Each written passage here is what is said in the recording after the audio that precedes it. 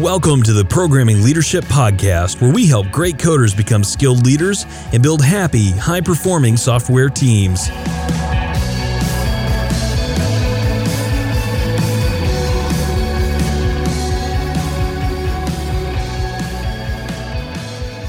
Welcome to the Programming Leadership Podcast. I'm Marcus Blankenship. I want to take a question from the audience today, start a little bit differently than we have in the past. I was speaking with someone, and they asked me this question. Let me set the context. It was a software architect who was younger, maybe 30, and they were going to be moving into a leadership and management position. And they asked me if age was going to be a problem for them. In fact, they particularly said, will older people on the team have a problem with me being younger? Of course, I can't exactly say yes or no, but here was my answer. I said, there's a few aspects at play. The first is that oftentimes younger managers, and myself included, tend to come off really strong when we are feeling a little insecure about our position. That means we're more likely to tell than to ask. We're more likely to dictate and announce. And in fact, to be honest, we're more likely to go away and plan and architect and draw up beautiful ideas and put them into long documents and then give them to the team with the hopes that then the team will execute. Because we see that as our function in leadership, as doing the thinking work. And when a team of smart people, especially maybe that are a little bit older, or if you're like me, a lot older than 30, receive such plans, such architectures, well, sometimes we don't respond to it as graciously and thankfully as the leader might expect. Let me pause and thank today's sponsor, GitPrime. GitPrime's platform allows you unprecedented visibility into your development team. For too many years, I've had to guess at the status of projects without any real data to make decisions from. Oh, I have tried everything. Story points, velocity, burn down charts, burn up charts, you name it, I've tried it. Worse yet, I've made the mistake of promising my boss when something would be done only to be disappointed. When I dug into things with my team, I was always surprised between what the charts show and what's actually happening. Now, it's not like anyone's messing up, but things are happening that I have no visibility of, which meant I couldn't even discuss it with my team. GitPrime changed all that. With GitPrime, you can leverage Git-level analytics. That's where the real work is happening. It provides deep insights to help you have better conversations with your engineers and your whole team. See things better, build things faster. Learn more and sign up for a demo at gitprime.com. And so the first tip, if you are a younger software leader, if you are younger than your team by, say, 10 years, I want to offer this advice in this show. It's just for you. So the first thing is, and this advice goes for leaders of all ages, but I think there's a particular tendency when we're younger. First, remember that you actually don't have anything to prove. You're in the role. Well, let me take that back. You do have something to prove. The thing to prove is that you're not a jackass. I apologize if that's offensive. I don't mean to be. But the first thing your new team is going to be looking for is, are you going to be heavy-handed? Are you going to come in and dictate? And boy, that is exactly what I did. And it's what I see a lot of software managers doing who don't feel really confident about where they fit in the team. So they go away, they draw up huge plans, they bring them to their team, even though they say, this is just a suggestion. The reality is that their team takes it as, this is gospel. This is the way we're going to do it. And people imagine that there's no room for other ideas or negotiation because you've gone away and you've created this thing and it looks like it solves all the problems. That has a lot of problems, but it's particularly hard for people who have more experience than you to not be consulted on how that problem should be addressed. So I guess that's the first thing to recognize is that if you come off too strong, do too much telling, and you are a person who is new to the role or who has a lot of senior people working for you, they may object to that. Or if you're like the team that I managed, I'll be honest, they might just ignore you. And I have had that happen more than once. And it is hard to stomach when your team goes, oh yeah, that's cute. Run back and attend the meeting and we'll get the real work done. Not saying they should do that, but when you start by being too large rather than too small, that's what often happens. So sometimes new managers tend to come off too strong. The other thing that can happen is that there is often an immediate reaction based on just age and appearance. This is just the reality. If someone were to come along who was 25 and tell me, Marcus, you're 48 and I'm your boss and you're going to do what I say, I would immediately look at that person and think, you don't even know anything about life. Now, I wouldn't say that because for a lot of reasons, I wouldn't say that. But here's the thing. I would guarantee that the people on your team, if you're younger, are having some sort of initial reaction. And you then could think about starting a little bit in the negative. So what they're going to be watching for you is, again, are you going to come in and act like you know it all? Are you going to come in and do a lot of telling and a lot of upfront design, a lot of problem solving, and just leave them to implementation? You know, the easier thing, because you know how modern systems should be built. And they're the old timers. Maybe for a lot of reasons you perceive that the group doesn't want to be involved with problem solving. I think that's probably a learned behavior. So here's what I'm going to suggest. When someone confronts you with that look of judgment based on nothing more than your age, your appearance, your hair color, whatever it is, the judgment, I want you to step back and try and detach from the reaction that you feel about that, which is usually a negative reaction. We don't like being judged. I don't blame you. I don't like being judged. But if you can step back and you can think to yourself, all right, that person has a viewpoint of me. It's not the correct viewpoint. And now I want to get to know them. I want to win them over and I want to prove them wrong. Yes, they have an initial viewpoint, but most people's first impressions are relatively loosely held. If you go on to reinforce those initial behaviors, then they're going to be harder to break. But let's say that, I guess it could be the same way as if a young person, somebody who's 25, looked at me and said, oh, I now work for Marcus. He's 48 years old. And my guess is that he's not very up to date with modern coding techniques. He probably did a lot of mainframe work. He's probably going to want a lot of status reports. They might have all that, and that might be a really negative connotation on the first impression. But if I come alongside them and show them, not that I have to win them over by being a great programmer, but I show them that I know what I'm talking about. I show them I understand their world. And here's the thing. This is actually the key to the whole element. If I really try and get to know them.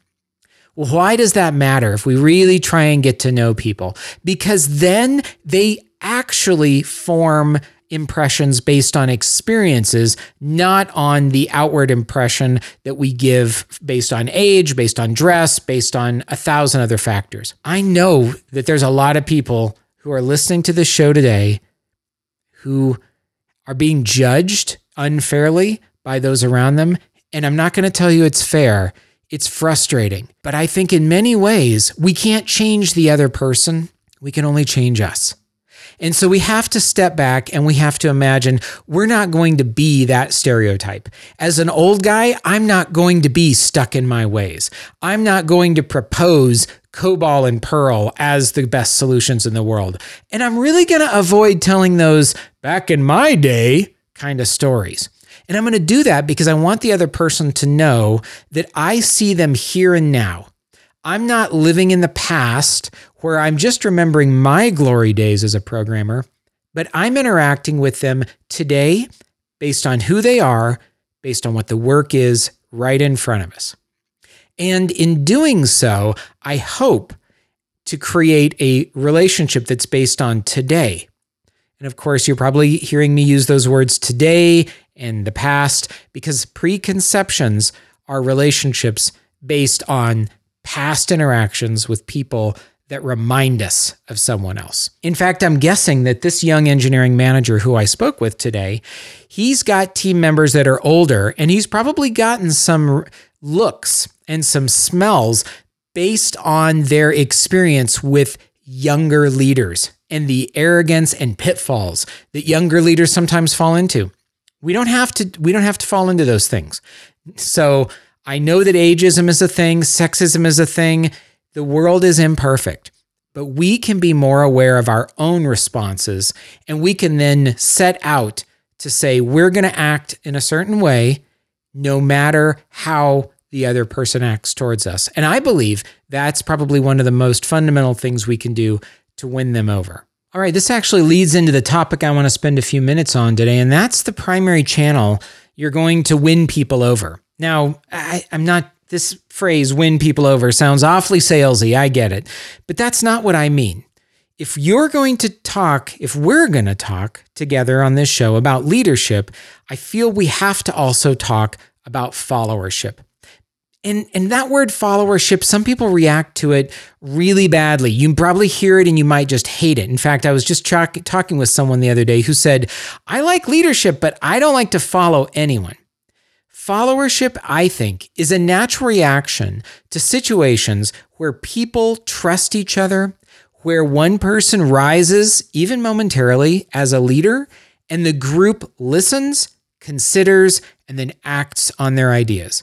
In fact, in a lot of ways, I think great leadership looks like a flock of birds, okay? The next time you see a flock of birds in the sky, I want you to notice that especially if they're zigging and zagging, the leadership position, the bird at the front is changing. And so it's almost like leadership gets passed around and the flock moves dynamically. Okay, so that's kind of a weird segue into this one particular channel that is so important. It's your one-on-one meeting. Your one-on-one meeting is the single best way to connect with people, to solve problems early, and frankly, to get people on your side and to really understand them. It's the foundational practice, in my opinion, of relational leadership. And that's what we want to achieve, is leadership not based on hierarchy, not based on formal authority. That's where management comes in. But leadership because people trust you and you trust them and you lead them, and sometimes you follow them as well. Okay, so your one-on-one meeting, I'm going to give you the quick top tips about it, okay? Number one, have it frequently. I like weekly. If I could do 30 to 60 minutes with each person on my team, I would absolutely advocate for that. If you can't, and there are some realities that mean you can't, I'd like to suggest that you do 30 minutes with each person on your team or an hour every other week. Don't do it monthly. Don't do it quarterly. That's not often enough. If you were, imagine a time when you were courting somebody of the opposite sex. You were trying to get their attention. You were going on dates, okay? And you're going on dates. You don't have a monthly date. When I was trying to get my wife's attention to that she'd marry me and we were dating, I didn't say, well, let's date monthly or let's date bi-weekly. I was like, look, let's go out 3 times a week, right? More is better. You get it. And that's because you are creating a relationship. You're getting to know each other and you're enjoying spending time with one another. You're connecting on a whole bunch of different levels. So a weekly one-on-one meeting, I think, is the best chance you have for creating a great relationship with each member of your team. Now, I know that's hard. So let's move to the second point here. And you got to have these things consistently. And by consistently, I do mean week after week, month after month, but there's more to it than that. I also mean the idea that when you put that one-on-one meeting on the calendar, that's a promise. And I don't want you to break that promise. That calendar invite, have you ever thought about it? That's a promise that says, we're going to meet privately at this time.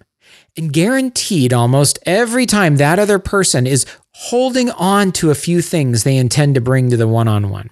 Okay?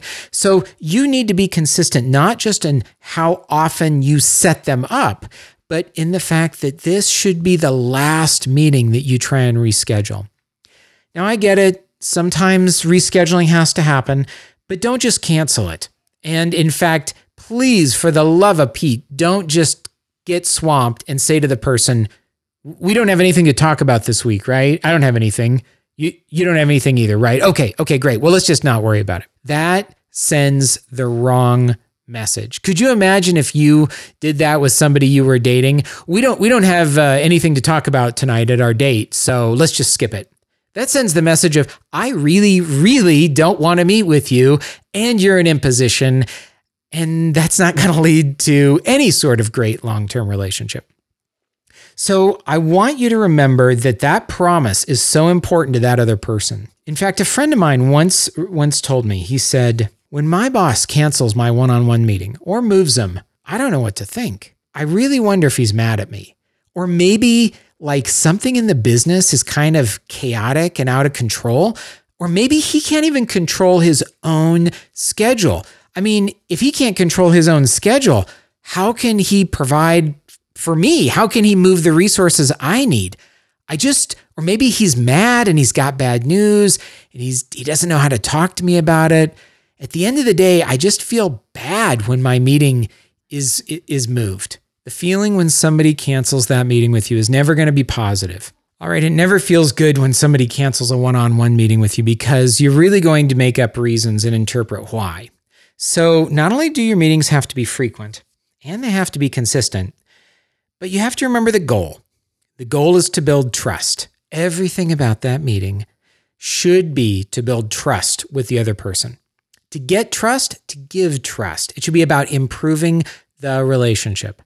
It's not a status meeting, but you can talk about work. In fact, I think you should talk about work. I don't believe in these one-on-ones where we just talk about what we did this weekend or our career aspirations.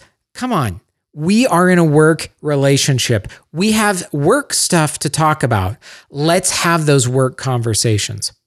There should be feedback. This is a so important, perfect time for you to give feedback to that other person that you haven't already given about what you're seeing them do. And this is so important because if you don't have a regular cadence of giving feedback, then you're going to save it up and you're just going to drop it on them like a bomb, maybe at their annual evaluation or out of the middle of nowhere.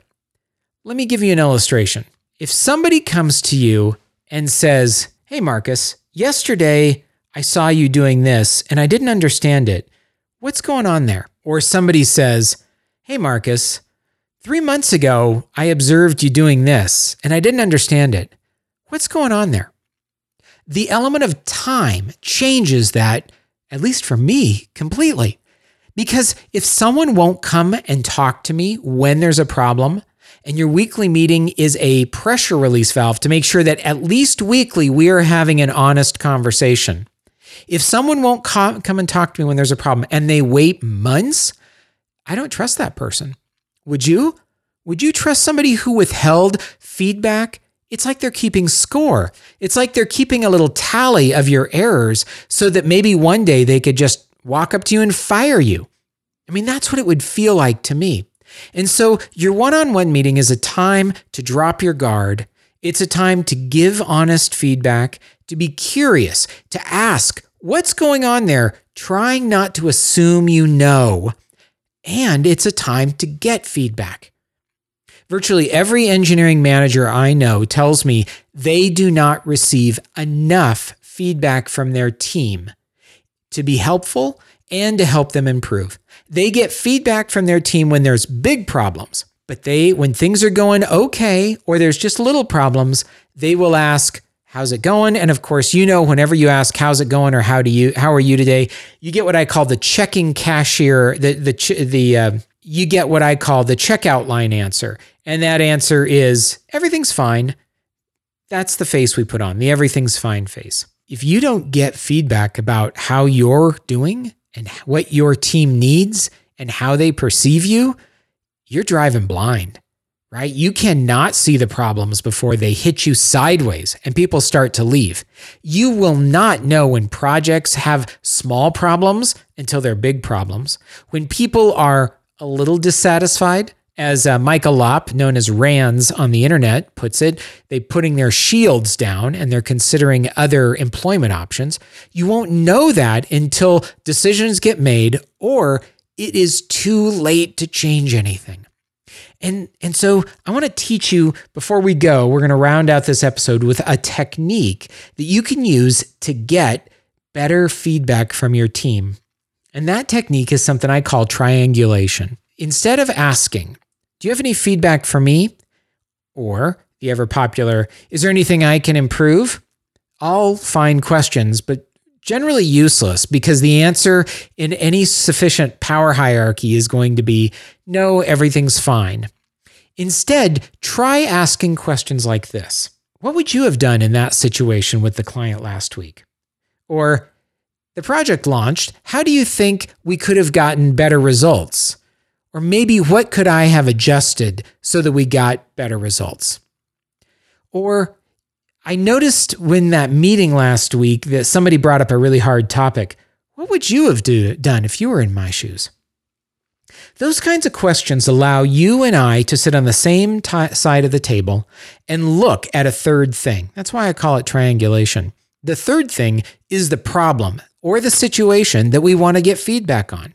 Yes, you are going to get feedback on your own performance, but instead of saying, how did I do in that meeting? You're saying, I think it could have gone better. What would you have done if you were in my shoes? You see how that gives you feedback? That tells you what the other person's thought process was about your work. And in many ways, that's what's so important. Having that dialogue is not only bidirectionally respectful. You're asking, hey, I saw this. Not how could I have improved, but what would you have done over here? What ideas do you have for that situation? Where did you see me, working in a certain way? And maybe what other options did I not spot in the moment?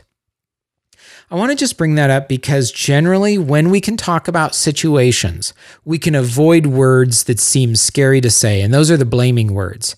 You're not doing this. You're not doing that. That feels a lot like blaming to me. And instead, if we can say, well, maybe if we'd tried this approach in that situation, it feels like we can be more collaborative and we can also get different perspectives on our work. As engineering managers and leaders, I guarantee that you need this different perspectives, these different types of ideas in order to perform and to know what your team thinks about you. All right. This has been the Programming Leadership Podcast. Find us where all fine podcasts are played. And please do us a favor and give us a little love on social media. Leave us a review on iTunes or Google Play or Spotify. You can find us there. Thanks.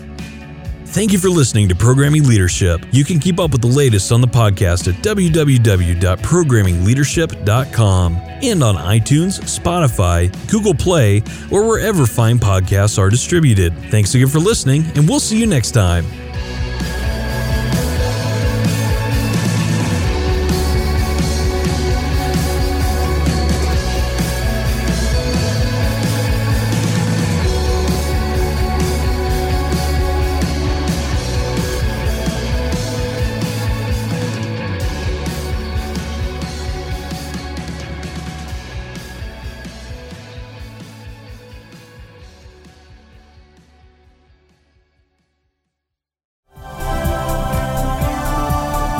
This has been a Humble Pod production. Stay humble.